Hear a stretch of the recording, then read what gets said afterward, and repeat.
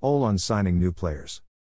Ole Gunnar Solskjaer has revealed that Manchester United will attempt to make 2 or 3 major signings this summer to strengthen their squad.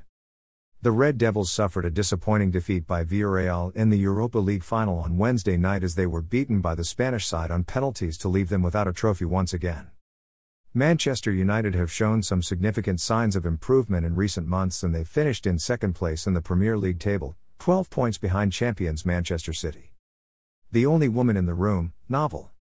However, it is widely accepted that the Red Devils are in need of a few key signings this summer if they are to challenge the likes of Manchester City at the top of the table next season.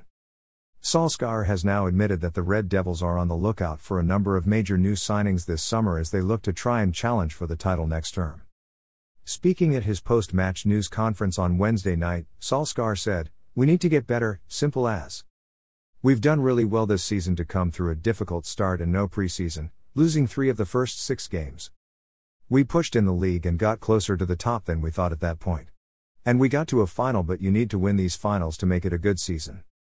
We, who are here now, need to do better, work better, harder, cleverer.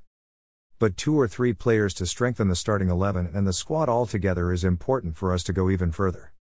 I'm sure our challengers will also want to improve, so we'll improve as much as we can." Manchester United have not won the Premier League title since their famous final triumph under Sir Alex Ferguson back in 2013.